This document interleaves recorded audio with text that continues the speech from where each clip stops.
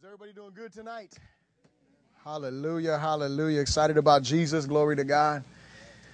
Praise the Lord. The book of Acts, chapter 13. We are on chapter 13. Very exciting chapter, a transitional chapter. So, who would like to go first with their comments, questions? Not everybody at once.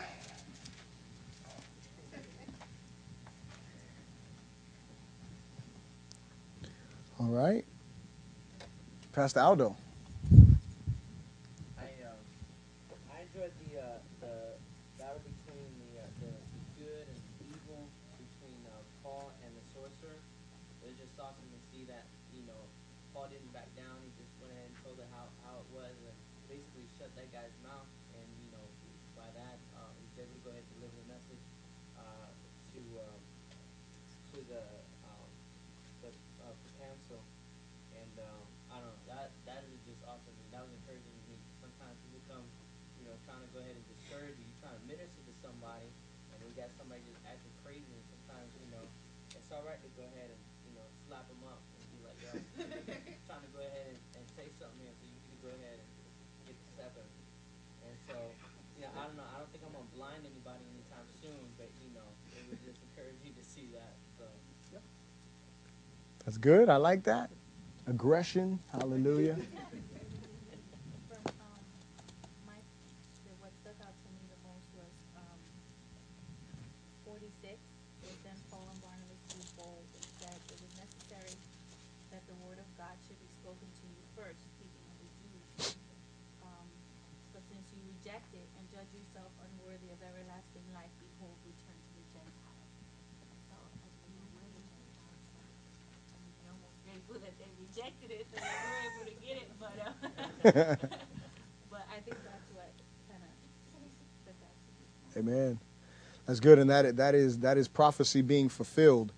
You read in the book of Romans how the Jews had to reject the Savior. If they would not have rejected him, then we wouldn't be able to be saved today. That was all part of God's plan. Glory to God, and He is going to deal with continuing to deal with Israel and draw them. But that is very powerful, very wonderful, and that's one of the key points in this chapter, which is that there, which you see in the first two portions where you find the church initially. It is all Jewish. Then the second portion that we just went through is when you see the church that is being dealt with, is because the church remains everybody, but you see the initial part being the church being predominantly Jewish.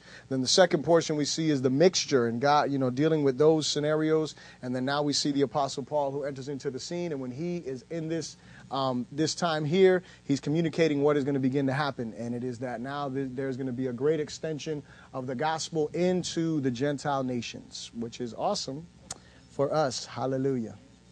Amen. It gets better because it says that the Jews were stirred up, and they because the Gentiles, they were glad and glorified the word of the Lord, as many were appointed eternal life to lead. And then, but the Jews stirred up the devout and the prominent women and the chiefs of the men in the city, raised up persecution against Paul and Barnabas, and expelled them. But then it says but they shook off the dust from their feet against them, and they just went on. So that was awesome. Amen. Y'all want it? Let's go to the next one. We'll continue to spread it. So. Amen. Amen. Very good. Who else? It's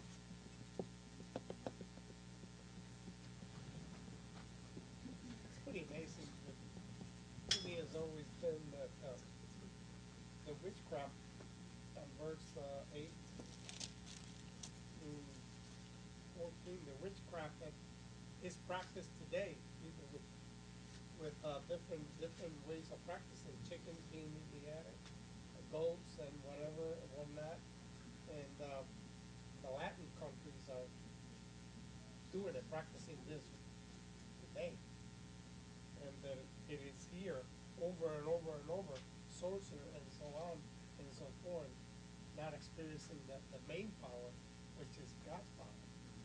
But just that the blindness on their part, not to see that if they want something done, turn to God. No other power is greater than that. Amen. Good. Very good. I was looking, I can't find the verse, but it was saying that they went to synagogues. Mhm. I looked up, geographically where this was. This was not a big area. They were like at a seaport, and then going within cities, or islands within a city. And it was saying that they were going into synagogues, which tells us something that these people were very religious. To have that many places to worship, on a little bitty area like that, and they were all pretty much worshiping the same God when the apostles came and totally changed their way of thinking is an awesome thing. Right. Because, it's not the big things that separate the church now, it's the little things. Because we all believe that Jesus Christ died on the cross for us and resurrected. Every church up the street, in the next city, they all believe the same thing. Right. But it's the little things that separate us, and it's the apostles' doctrine. They're teaching the right thing, and so we can all get along as churches. Right. This is just a synagogue right up the street, the church right up the street. Right. And it wasn't, and it seems to me like none of them had a set church, that they were just a part of this church. And it wasn't a problem to go down and listen to so-and-so preach, because he was preaching the same thing that you were. You didn't have a problem with it. As a matter of fact, go down there, because it's hot in here. There's too many people in that particular church. What I liked more than anything was there was a harmony. Right.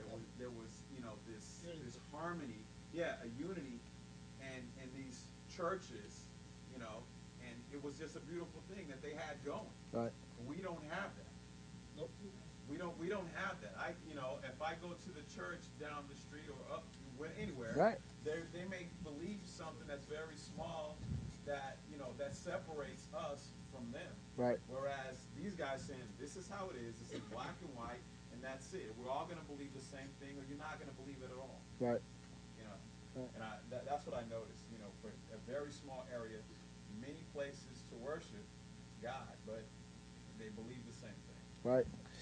Well, I think in each of the cities that Paul and them visited in this missionary trip here, the way that the Jews used to do it was, if there was a certain amount of Jews, I can't remember the exact number, but they could form a synagogue. And obviously, remember, as we learn about the Jewish people and their culture, from the time that they're able to read, they're learning the Torah, they're learning the Word of God, they're going to synagogue. And what they're doing is they're going in there and they have these services on the Sabbath day where they come together and they read from the law and they read from the prophets. And then they say some prayers in between there, and their whole faith. And then they have the exhortation of the Word of God. And they had, in every one of those cities, that's the way it was. So we got to remember, as Pastor Robert's pointing out, when the church is coming to life, the church is being born into this environment, in this religious community, they still have the same mindset. That's why you see when Paul writes to the church in Philippi, he's not writing to, 20 different churches, even though there was 20 different house churches that were meeting in Philippi, with people that were there, because obviously you couldn't get everybody into one house. And you even read it in the epistles where he says, have this read before all the churches. In other words, he wants everybody to know about it. But that was their mindset. Their mindset was, this is the teaching of the scriptures, and we're going to all teach the same thing. We're going to all teach the same doctrine, and that's why they stuck to the apostles' doctrine as the church was coming in. And all they did is they embraced what they learned when they were, before they were born again. That's exactly how it was. There wasn't, all that. And obviously there was certain divisions, because you see the difference between the Pharisees who believed in the law and the prophets and, resurrection and everything. You have the Sadducees that they only believed in the Torah. They didn't believe in the prophets. They didn't believe that, there was a resurrection, afterlife, none of that stuff, angels or anything, So you have that, those little differences there. But for the most part, you have the church that had that mindset. We're going to preach the same gospel. And there was most definitely, I was talking to someone on the phone. I don't remember who it was. But no, I was speaking to one of the therapists, and she was saying, is it like you guys, she's talking about the churches, she's like, you guys have like competition with each other, you guys are like frenemies and all this and that. And I'm like, and now mind you, she grew up in church and, she's like, I picture, you guys like coming together and being cool with each other and then talking behind each other's back later on. And I'm like, you know what? I said, it ain't. And for me, it was a great opportunity because this is a young lady that was raised Seventh-day Adventist, and she is, 100%, she has her beliefs, her belief system, so to speak. But it was a great opportunity to share with her, no, I'm actually the president of the Oviedo Ministers Alliance, and my heart is to bring unity within the body, to come together so all of those things that have divided the church for so long won't be an issue anymore. But, people just have those mindsets, they have those thoughts, and it's because, a lot of times people major on the minors, you get up there and you're like going off, about something, and you just, major divisions over little things, things that if we would sit down and all it takes, and I think Pastor Robert said it last week or the week before, he's talking about the scripture that says, let us come together and let's reason together. And I think what happens a lot of times is that we're not willing to reason together. We're not willing to look at the scriptures and, look at it from an open mind and say, you know what, I have my opinion and you may have yours, but let's let the scriptures be the defining and determining factor here. Let's see what the Bible says. And if we would do that, we would eliminate division entirely, because there'd be nothing to divide about, because the scriptures rightly divided will bring unity and will bring that bond of peace and love that we're supposed to have. But we got a lot of work to do. Amen. All right. Who else would like to share? I'd like to make a comment. Yes. At the beginning, they were worshiping the Lord. They were together, they were fasting, and that's where the Holy Spirit spoke up and said, I want Saul and I want Barnabas. And so once they were filled with the Holy Spirit, that's when they were sent out. And Right. that's why they were able to look at, what's his name? Elymas? He's got like 3 names: Bar Jesus, Elymas. He's like all over the place. Yeah. But yeah. That's why he was able to look straight at him and tell him, you are of the devil. You are not. Because once you're filled with the Holy Spirit, you're able to identify those things. Versus encountering someone who's got an evil spirit about them and run. But Right. once you're filled, once you're worshiping, once you're praying, once you're fasting, that's when you are prepared. That's when your inner spirit is ready to deal with people. Amen. That was awesome. Very. That's why they were bold. Amen. Well, it's important that what Pastor Anna is saying is it is vital to realize first and foremost that they were sent out by the Holy Spirit, and we'll talk about it a little bit more. But if you go down to verse 9, you see where Saul is actually dealing with him directly. And it says, and Paul being filled with the Spirit. When you look up that word filled, it literally means to swell. Okay, so this man was there and he was dealing with this situation and something was happening. There was that righteous indignation of the Spirit of God that was burning inside of the apostle. It just the same way that we'll see in a couple of chapters when he deals with this sorcery, this girl that's going to say that they're these great men of God and all this and that. But the thing is, it is so vitally important. Pastor Aldo was, making a little joke back there. But reality is, you cannot just tell folks off in the flesh, man. It has got to be the Spirit of God that is stirring up inside of you if there's going to be fruit to it, either repentance or in this case we see judgment. But it is of the utmost importance that we understand that we have got to be not just filled with the Spirit one day on an altar, but continually filled with the Spirit, continually basking in the presence of the Lord and allowing the Spirit of God to fill us. And then in those moments when the Holy Spirit begins to move, begins to lead us, we need to follow those leadings, because that will increase the manifestation of His presence, and it makes us more sensitive to Him in reality, because what we're doing is we are not quenching the Spirit, but we're allowing the Spirit to have His way. And so very, very important that we understand that. Amen? All right. Anybody else? Pastor. I just want to say that I noticed that it's the first time that they call Paul Saul. They call him Paul for the first time, but then they were reading the law, and they were saying, is there anyone that has a word of exhortation? And how easy it was for him to jump and say, well, I have something to say. And he told them the whole story of Israel in maybe 30 verses. And it's amazing how he presented everything, and he didn't let anything out. And he went through the Bible, through everything. He said, he used, I think think in the second book of Psalm, and Psalm 16:10, he said, "Today you become my son. I'm your father today. Right. And I will not let you see corruption." Right. And it's amazing how he, throughout all this, he didn't leave anything out, but he let him know that if you make your decision today, I will be your father. You will be my son, and you will not see corruption. What a better way to present salvation. Amen. In a simple way. That is awesome. Very good. Anybody else? All right. I'm not going to pull your teeth anymore. I will start my dissertation here of the scriptures. All right. Reading from verse 25 here on chapter 12. Barnabas and Saul returned from Jerusalem when they had fulfilled their ministry, and they also took with them John, whose surname was Mark. And so we know that they went, they took the supplies over there that they were sent after the prophetic word about the famine. They did their job when they were in Jerusalem. They met John Mark. Well, not met him, but Paul probably met him. He was Barnabas' cousin. And they take him along and they say, okay, you know what? This guy has some potential for ministry. You're going to come with us. We're going to, develop you. And I'm going to show you how they developed him. Glory to God. In verse 13, it said, in verse 1 in chapter 13, it says, now in the church that was at Antioch, there were certain prophets and teachers. Barnabas, Simon, who was named Niger, Lysias of Cyrene, Manaen, who had been brought up with Herod the Tetrarch, and Saul. As they ministered to the Lord and fasted, the Holy Spirit said, now separate to me Barnabas and Saul for the work to which I have called them. Then, having fasted and prayed and laid hands on them, they sent them away. And so this, I want us to look at this, because this is the ultimate way that we should be as a church in seeking the will and the direction of God. This is the perfect example of the way things are supposed to happen in a perfect church world. Glory to God. This is exactly what is supposed to happen. Pastor Robert and I were talking, and I think I know someone came to him and asked him, how do you leave a church correctly? And I was like, well, and he, answered them or whatever the case was.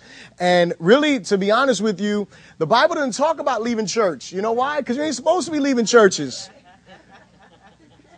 And I know people don't want to hear that, but it's the truth. You shouldn't be church hopping, church shopping, and bouncing all over. That you should not be doing that. Okay, you should not be up in the church, get offended, and I'm going to leave, or and most people they don't leave the first time they get offended. They usually don't say anything about their offense, and then they get offended a few more times, and then once they can't handle the offense anymore, what do? All right, I'll see you later, because my time is up. Yes, because you're choked up, because you're bitter and you're upset. And we can laugh about it because it is just the truth. 90% of people who do that, I've had countless of occasions, unfortunately, to sit down with people, not just here, but when I was youth pastor in the other church, and talk to folks and, all that kind of stuff, and sit down and discuss with them. And over here, I've had a little bit more wisdom in my question asking. Over there, I was just, this is what the Lord has shown me, man. Here's what's up. You're this, and that, and blah, blah, blah, and then whatever. But over here, I've learned, you got to ask some questions. And so, you start talking to folks, you start asking them, well, what's up with, what's the motive for all of this? Is it the Holy Spirit that's, motivating you?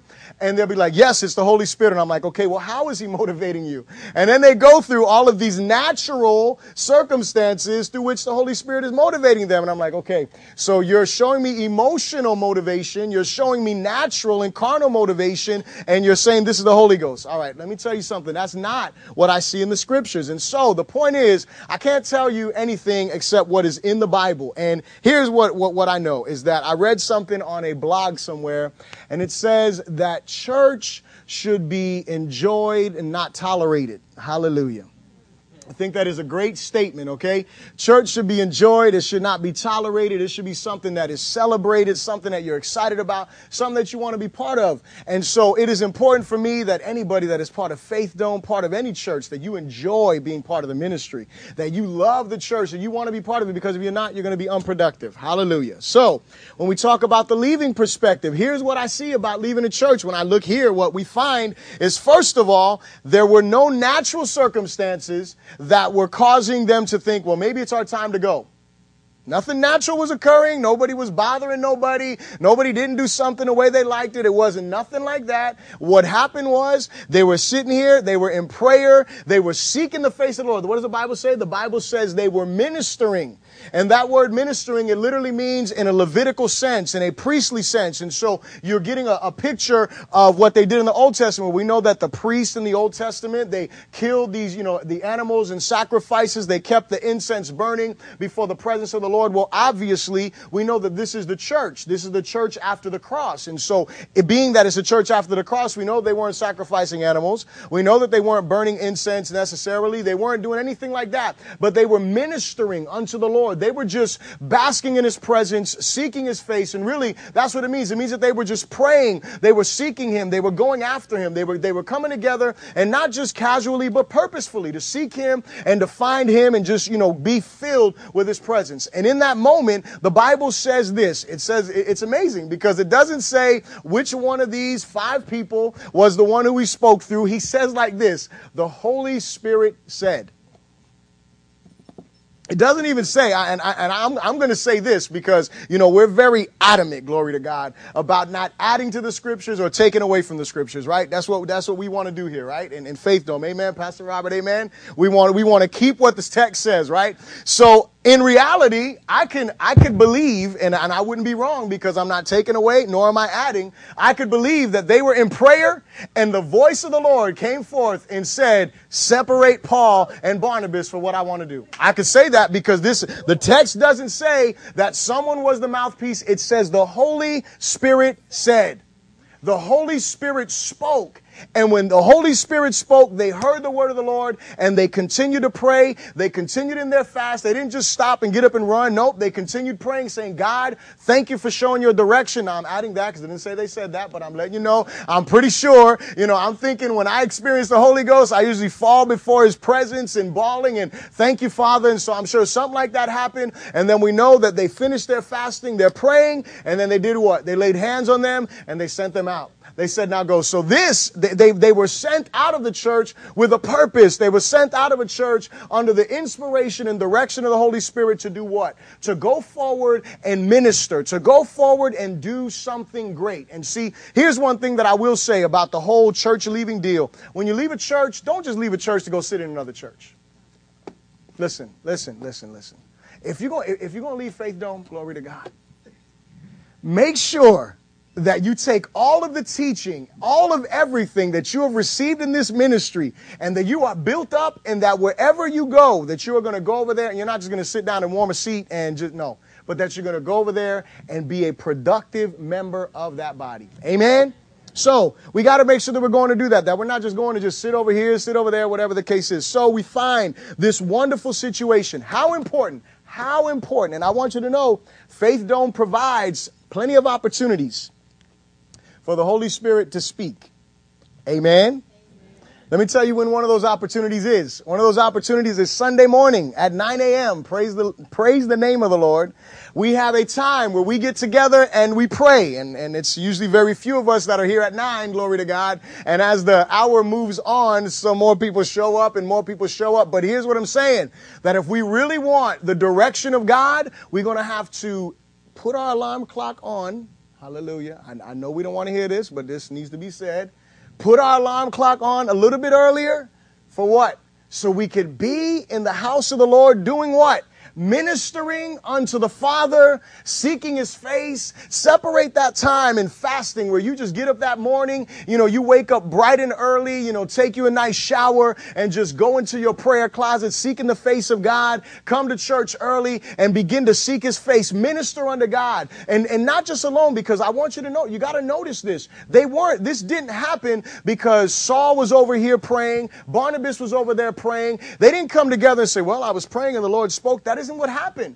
The scripture says that they were together in corporate prayer and fasting, ministering unto the Lord, and it was at that moment that God spoke unto them. And so I invite you to come out and invite the presence of the Lord to speak unto us so we can hear him and we can do the things that God has called us to do. Because I don't think that God just wants to speak to us about sending people. He wants to speak to us about things he's called us to do. Speak to us. I can tell you of plenty of testimonies before I became a youth pastor. I remember sitting in a prayer meeting and we had an area that was similar to that, and I was praying right there next to where Pastor Vanessa is. And as I was in that time of prayer, the Holy Spirit spoke to me and said, "You're going to be a pastor." And I was like, wow. And this was like 2 years before I ever, became the youth pastor in the church. And so what I'm telling you is I was simply being available. Holy Ghost is speaking. Glorious and wonderful time. But, those things are up to us to make. We've got to make it a priority to be in the house of the Lord. And if we really want, because we look at this and the whole purpose of us going through the book of Acts is not just so you can get some education on the history of the church, but it is to motivate and to stir you up to go after God more and to believe that what is in the scriptures can manifest in our lives and in our days if we would just be available like these people were. And so I encourage you, 9 o'clock in the morning on Sunday morning is a great time. We also have the time that we pray here on Wednesday nights. Wednesday nights we get together, and right now, because we're doing the Bible studies, we let you go ahead and read because I know you guys are so in depth reading all week. And sometimes you just forget some stuff, glory to God. So you want to come, we want to give you an opportunity to refresh yourself, hallelujah, so you can be able to contribute to the classes, hallelujah. And anyway, we want to make sure you have that. So from 7:15 to 7:30, we allow you to do that. But then 7:30, take petitions, and then we have that time of prayer again where we're ministering unto the Lord and seeking Him and allowing God to speak if He wants to speak. And so we need to do that, make that a priority. Amen? All right, so moving on. So they're sent out by the Holy Spirit's direction. They prayed, they fasted. Everybody's in agreement with what the Spirit of God is saying. Verse 4 tells us, so being sent out by the Holy Spirit, they went down to Seleucia, and from there they sailed to Cyprus. So this is Paul's first missionary trip. And when they arrived in Salamis, they preached the word of God in the synagogues of the Jews, which Pastor Robert was pointing out. They preached in more than one place. They were preaching everywhere that there was a synagogue, that there was a gathering together of the Jewish people. They also had John as their assistant. Remember I said they brought him along? They brought him as their assistant. That word assistant there simply means servant. Hallelujah. You want to be prepared for ministry? Get ready to serve. And I want you to notice whose assistant they were. We need to be crystal clear on that. He was their assistant. He wasn't just an assistant. He was their assistant. In other words, if they were telling him, hey, man, we need you to go ahead and, serve this. We need you to go and do that. We need you to go and, go at, midnight to go to this house call, whatever. This brother had to be on it. That's probably the reason why he left later on. But anyway, that's just a conclusion. But the reality is the Bible shows us that he was their assistant. He was there to help them with ministry. He wasn't there to build his own ministry. He was there to be built up for ministry. That's what happens. And we know that he did get built up. He didn't do a great job here. And we'll see later on again how the Apostle Paul feels like he's not ready to go with them again. But later on in one of the epistles, the apostle says, send for me Mark because he's useful to me for ministry. So obviously there's some maturity that takes place, but they take him out. They're getting him ready for ministry. It goes on in verse 6. It says, now when they had gone through the island of Paphos, they found a certain sorcerer, a false prophet, a Jew whose name was Bar-Jesus, who was with the proconsul Sergius Paulus, an intelligent man. So this proconsul, he was a governor in the Roman government. He was appointed as a governor there. This is an educated man. And this man called for Barnabas and Saul and sought to hear the word of God. And so he goes and something is stirring inside of him. Something is drawing him. And we know what that something is. It's the Holy Spirit. The Holy Spirit is, pricking him and calling and saying, bring these people over here that are over here preaching all over the place. They're already, hearing about it. And so he wants to hear from them. But remember, he's got this other guy. And this other character is very important in the story because remember, he is a Jew. Okay? He is not just anybody. He is not a Greek. He is a Jew. And you got to remember this, that salvation is of the Jews. This is what Jesus says. This is what he communicates to the woman at the well. He says salvation is of the Jews. Remember when I preached the message, he said clearly, he said, we worship what we know. You don't know what you worship. And so this guy right here, this sorcerer is supposed to know what the scriptures talk about. He's supposed to know that real power. And what he's doing is he's going ahead and he is deciding, you know what? I found a way to impress folks. I found a way to get people's attention. And so what does he do? He gets involved in this sorcery stuff because, you can do all of these, fancy things or whatever the case is, intimidate people and scare people. And that's the biggest reason for witchcraft anyway, is to intimidate, to dominate, or to manipulate. And so those are the things that he's doing. So right now, guess who he's next to? He's like the right-hand man to the proconsul. You know what it said? Remember what it said about him? It said he was a false prophet.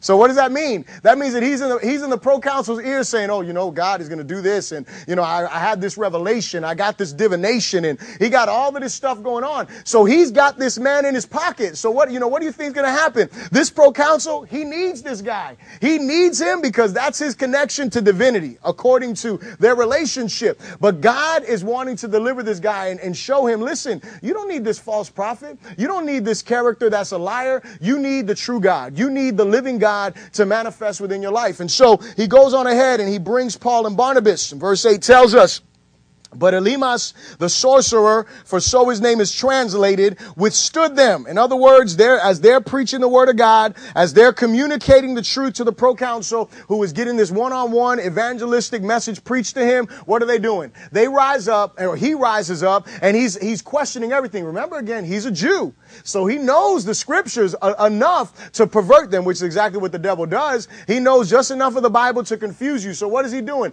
He's every time that they're throwing something and they're speaking something to the proconsul, what does he do? He's resisting them. He's blaspheming what they're saying. He's not honoring what God is trying to communicate. Then Saul, who also is called Paul, filled with the Holy Spirit, looked intently at him and said, "O full of all deceit and all fraud, son of the devil, enemy of all unrighteousness, will you not cease perverting the straight ways of the Lord?" Now notice, he points out that this guy is perverting the straight ways of the Lord. He's saying, look, you are communicating to this guy and you are leading him astray. You are communicating to him enough truth to get him to be with you, but you're distorting all these other things. And he's saying, you're a son of the devil. And so now, I need you to shut up because I need to communicate with this person. And it's not for me. It is not for my glory. It is for the glory of God that he communicates this. Paul is not going to say all of this stuff because it's just him. He doesn't just decide, you know what, and because a lot of folks think, they say some craziness,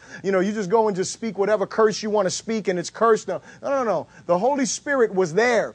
And when the Holy Spirit manifested and filled Paul opens up his mouth, rebukes him first. And in verse 11, he says, "And now indeed the hand of the Lord is upon you, and you shall be blind, not seeing the sun for a time." And immediately a dark mist fell on him, and he went around seeking someone to lead him by the hand. And you got to look at this for the symbolism that is there. This is the Jewish person. And that blindness that is coming over him is also symbolic of what is happening to the Jewish people at this moment that are rejecting the Messiah. They are blinded. They are not receiving the full revelation because they are bound, not in witchcraft, but they're bound in their own religious thinking. They are bound in their own mindsets. And so we have him who he's here. He's the man in the beginning of this whole thing. And then he's walking around asking for someone to lead him. He's trying to find someone who can help him out. And so what happens is now that this whole thing has no, I know, right? Everybody want to be around him and afraid of him. Now he said, "Can someone please lead me? Someone please help me." So verse 12, then the proconsul, now he's got all of his attention. The Holy Ghost did something great when he saw what had been done, being astonished at the teaching of the Lord. He believed. So now we see this man who was led by the Spirit to call Barnabas and Paul, brings Barnabas and Paul to him. Barnabas and Paul begin to communicate the truth. This miracle manifests, because this is a miracle. No matter how you look at it, this is a miracle of judgment that comes upon this man. And it is to do what? Is it to blow up, Paul's ego and Barnabas' ego? No. It is to bring salvation to this other person. And we got to remember that whenever the power of God is manifesting, it is not for our glory. It is for the glory of God. And it should be to draw souls and to draw people unto Christ. So he communicates this here. Now I want to point out something, because you have here in verse 9, it says, "Then Saul, who also is called Paul." Now there is this difference in the two things here, in the two names. It's the same name. It's just in different languages. The name Saul is his Hebrew name. That's the Hebrew translation of his name. The name Paul is the Roman Greek translation of his name, right? Why is this important? Because of who Paul is. Paul is the apostle to the Gentiles. So he is going to refer to himself in all of his epistles, not as Saul, but as the apostle Paul, because he is communicating to the Gentiles. So he wants them to he doesn't want to remind them of the Jewish part. He wants to keep them focused on the translation of his name in the Gentile language. So that's what's important there for us to understand as far as that whole transition that is now taking place. Verse 13. Now, when Paul and his party set sail from Paphos, they came to Perga in Pamphylia, and John, departing from them, returned to Jerusalem. But when they departed from Perga, they came to Antioch in Pisidia and went into the synagogue on the Sabbath day and sat down. Now we see that John left. We don't know. And there's, if you read commentaries, you're going to find like lists of things that could have been, maybe this is why. But there is no real reason that is given that we have as to why John left them. But they did. So they went. They're in Antioch, Pisidia. They went to on the Sabbath day to the synagogue. And after the reading of the law and the prophets, remember there's the order of their service. They read from the law, they say their prayers, they read from the prophets. Now notice who speaks up. The rulers of the synagogue sent to them, saying, men and brethren, if you have any word of exhortation for the people, say on. So notice, Paul and them didn't just get up and just start opening their mouth and, making a scene. That isn't what happened. They were called on specifically by the people who were in authority. The leaders said, okay, you know what, you guys, we want you to go ahead. If you have something to share, please share it with us. Verse 16. And Paul stood up and motioning with his hand said, men of Israel, and you who fear God, listen. The God of this people Israel chose our fathers and exalted the people when they dwelt as strangers in the land of Egypt. And with an uplifted arm, he brought them out of it. Now, for a time of about 40 years, he put up with their ways in the wilderness. And when he had destroyed 7 nations in the land of Canaan, he distributed their land to them by allotment. After that, he gave them judges for about 450 years until Samuel the prophet. And afterward, they asked for a king. So God gave them Saul, the son of Kish, a man of the tribe of Benjamin, for 40 years. And when he had removed him, he raised up for them David as king, to whom also he gave testimony and said, I have found David, the son of Jesse, a man after my own heart, who will do all of my will. From this man's seed, according to the promise, God raised up for Israel a Savior, Jesus. After John had first preached before his coming the baptism of repentance to all the people of Israel. And as John was finishing his course, he said, who do you think I am? I am not he. But behold, there comes one after me, the sandals of whose feet I am not worthy to loose. Men and brethren, sons of the family of Abraham, and those among you who fear God, to you the word of this salvation has been sent. For those who dwell in Jerusalem and their rulers, because they did not know him, nor even the voices of the prophets which are read every Sabbath, have fulfilled them in condemning him. I want you to just notice here, he said these people who are the rulers, they're not just anybody. They're supposed to be the experts in the law. They read these laws every Saturday when they come together, and he's saying you can read, look, I put it to you like this. You could read this Bible and know it inside and out and not know God, nor know the voice of the prophets. And when he's talking about the voice of the prophets, what is the voice of the prophets? The voice of the prophets is the Spirit of God. They did not know the Spirit of God. They were experts in all of this, stuff that they knew, but they did not know that voice of God that would have shown them, wait a second, this is the Messiah, because some people got the revelation, but they missed it. So he goes on and he says, and though they found no cause for death in him, they asked Pilate that he should be put to death.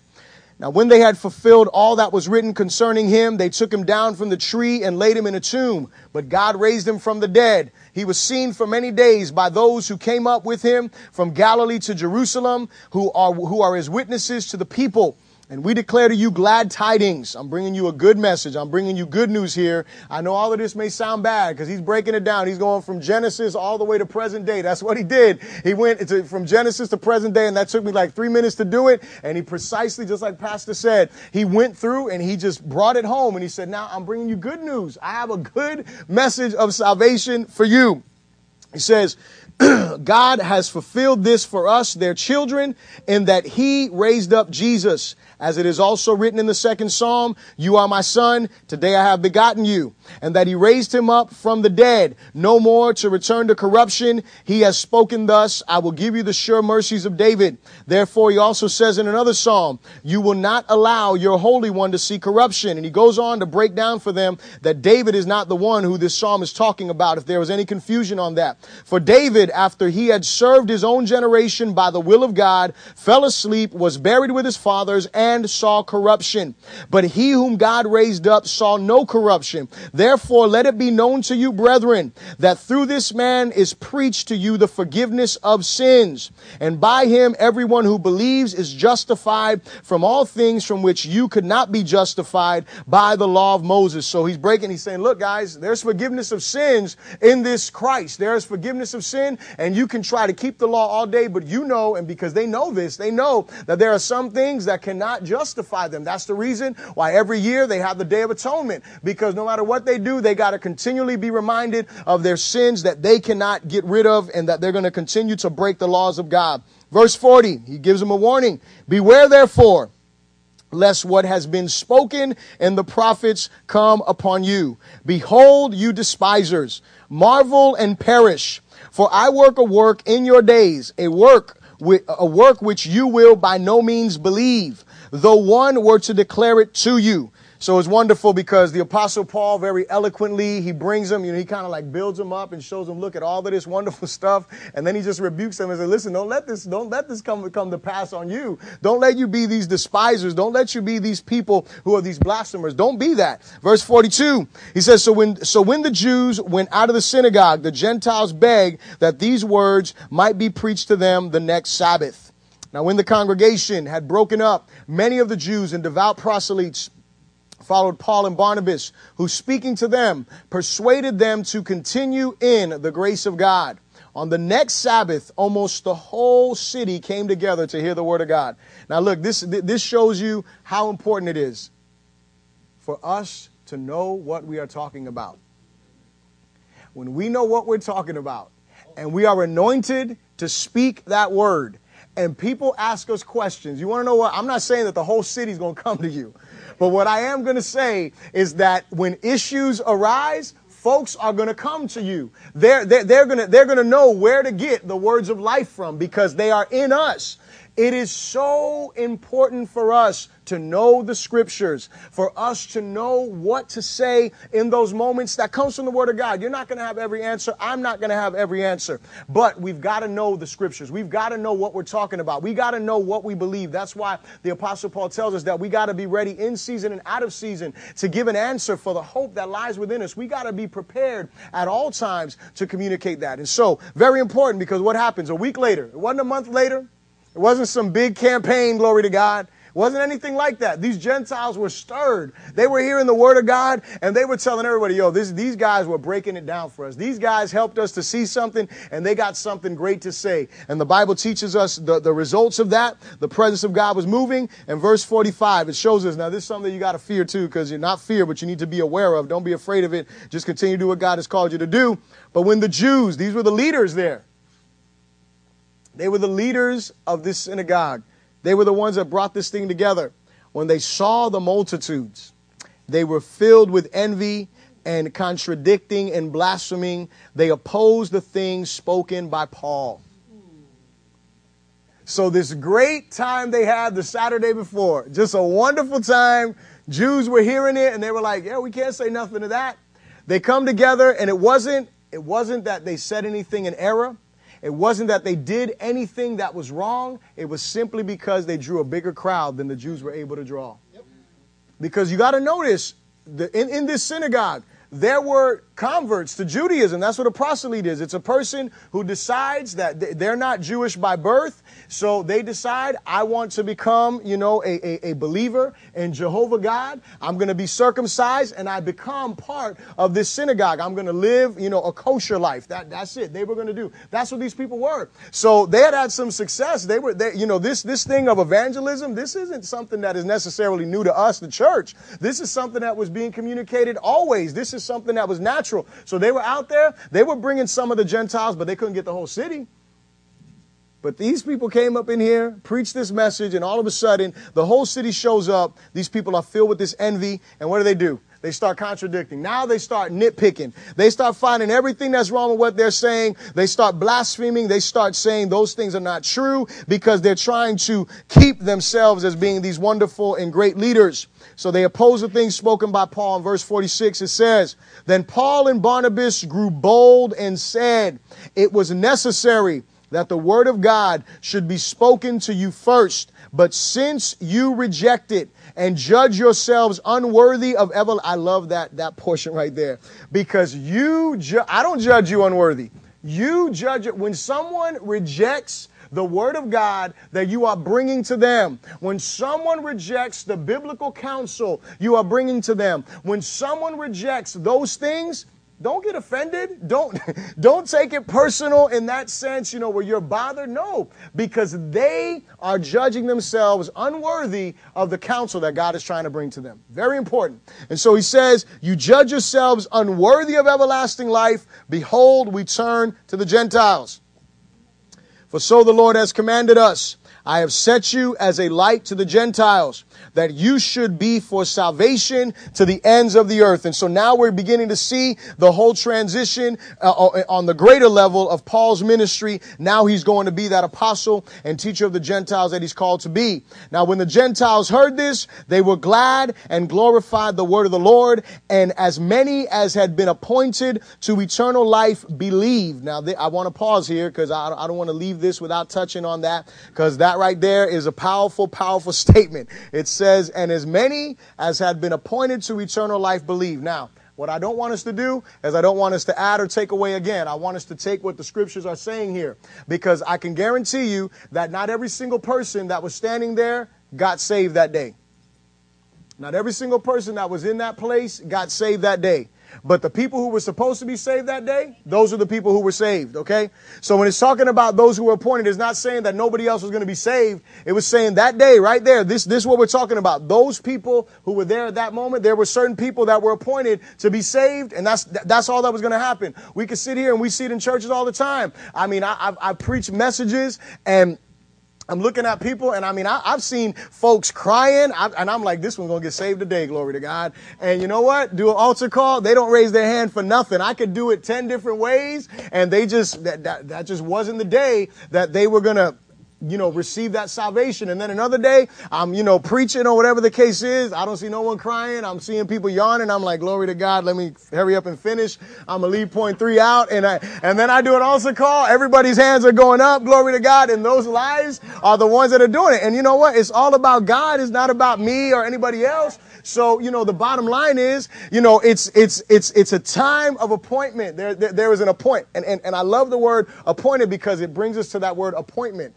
And there are divine appointments that people have. And what we've got to be able to do is we got to be able to love people and bring them to those appointments to the best of our ability. It may not be the first time you talk to them. It may not be the 10th time you talk to them. As you go through becoming a contagious Christian, the average is a person hears the gospel 7 times before they give their life to Christ. And so ultimately, it's important for us to realize that. But I don't want you to get, crazy or, that's it. No. It's talking about this day here. That's what it's communicating. It's not saying anything else. We can't read anything else into it or move anything. We can just say that God had a divine appointment with some folks, and they were the ones who did what? Gave their life to Jesus. Amen? Verse 49, and the word of the Lord was being spread throughout all the regions. So we see that even in this persecution, even in this opposition, the word of God cannot be hindered. Remember always that when we see these type of things happening, this opposition and these persecutions, those things never hinder the word of God. So whenever we're going through difficulty in our life, don't let the word of God be hindered in our lives. Don't let the evangelization of those who do not know God be hindered in our lives. We should be moving forward in what? In the fullness of what God wants, never holding back, because they didn't. What did the apostles do? The apostles said, okay, y'all don't want to hear it. They did an about face. That's all they did. They said, okay, he says it. He says, you know what? You rejected it. It had to be preached to you first, because salvation is to the Jew first and then to the Gentile. Makes it clear. And he says, so you know what? You don't want to hear it? I'm going to go preach to this group over here. I need to come to them anyway. So he goes and he starts to preach to them and communicates the gospel to them. The word of God begins to spread throughout that region, not just through the apostles, but also through the people who were giving their life to Christ, obviously. But the Jews stirred up the devout, prominent women and the chief men of the city, raised up persecution against Paul and Barnabas, and expelled them from their region. But they shook off the dust from their feet against them and came to Iconium. And verse 52 says, and the disciples were filled with gloom and sadness. No. I see. I'd like to see if y'all are watching now. Glory to God. That was good, right?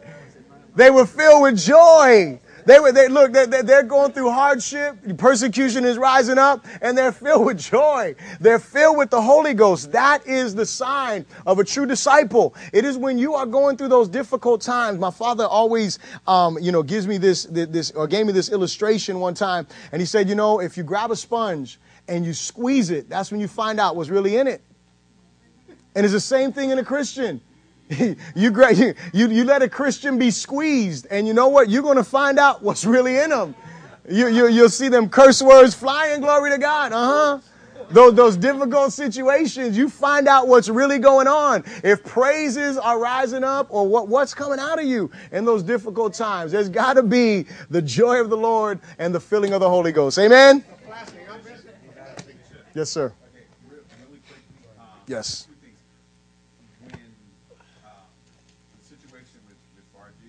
Yes. That was monumental because of the fact that I don't think there's anywhere else in the scripture where, in the New Testament, where you have someone pass judgment on, not even an Ananias and Sapphira situation, because the Bible says that Peter was speaking these words to them and he fell. He didn't call nothing down, but Paul actually said to him, "This is what's going to happen to you." I don't think you see that anymore in scripture. I could be wrong, but when I'm thinking, I can't remember any other. Right. And also, with the leaving the church thing, it's totally against everything that God teaches. It's totally against, because if, who was that said we're not an organization, we're an organism, right? Pastor Nino said that. Okay, so we're an organism. So why would I take something away from my body that I need? I can't take my heart out. I can't take my brain out. I need every member. So why would I say, go over there because they're missing members? No, because God is equipping that part of the body too. So why would he subtract from this part of the body to fill another part of the body? Right. You know what I'm saying? And if someone is here, beautiful words, go be productive somewhere else. But the thing is, if you were being productive here, you wouldn't go nowhere else. You see what I'm saying? If you've been productive here in the first place, you wouldn't want to go nowhere else, because you'd be too preoccupied with doing something that you wouldn't worry about going nowhere else. Amen. Right? Amen. That was just killing me the whole time. No, praise the Lord. Hey, you know what? I'm good. I let him say that. That's good. And it's the truth. My point is that if you're gonna leave a church, you don't leave a church to just go sit somewhere. You leave a church with a purpose, with a mandate. You leave a church on, you're going to be a missionary or something. You leave a church sent out by the Holy Ghost to go and, minister or do something, the right way. And so absolutely 110%. And I agree. Look, I was telling someone the other day, I don't know who it was. I probably told it to my wife for sure. Maybe I didn't. I don't know. But anyway, I said, I could easily just be the most bitter Christian on the planet. You know why? Because, I don't ever get phone calls. Bishop, how you doing, brother? God bless you. What's going on? Now, listen, but you want to know something? Now look. Pastor Louis, let me say this. Pastor Louis, he's always like, Bishop, I love you, stuff like that, and everybody else tells me they love me and stuff. So I'm not complaining. What I'm saying is this. I don't think about that stuff because I am so busy doing the work of the Lord that I ain't waiting to see, well, who's going to call me? You know what I'm saying? I mean, whatever. There's a reason for that. No.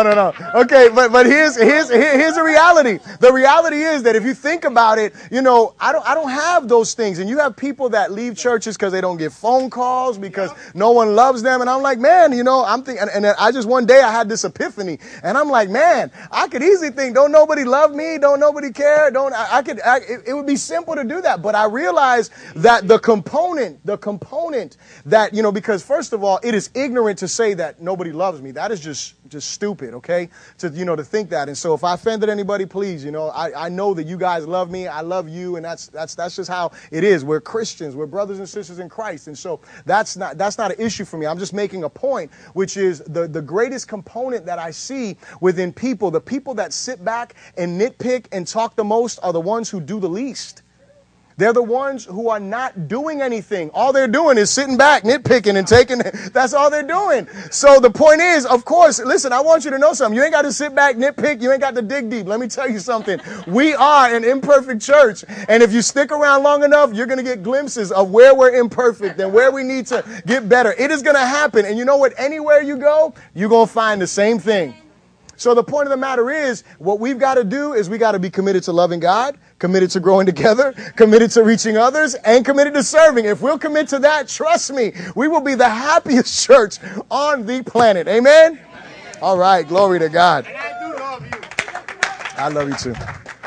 Let's all stand to our feet and get our tithes and offering ready. Do not forget, this is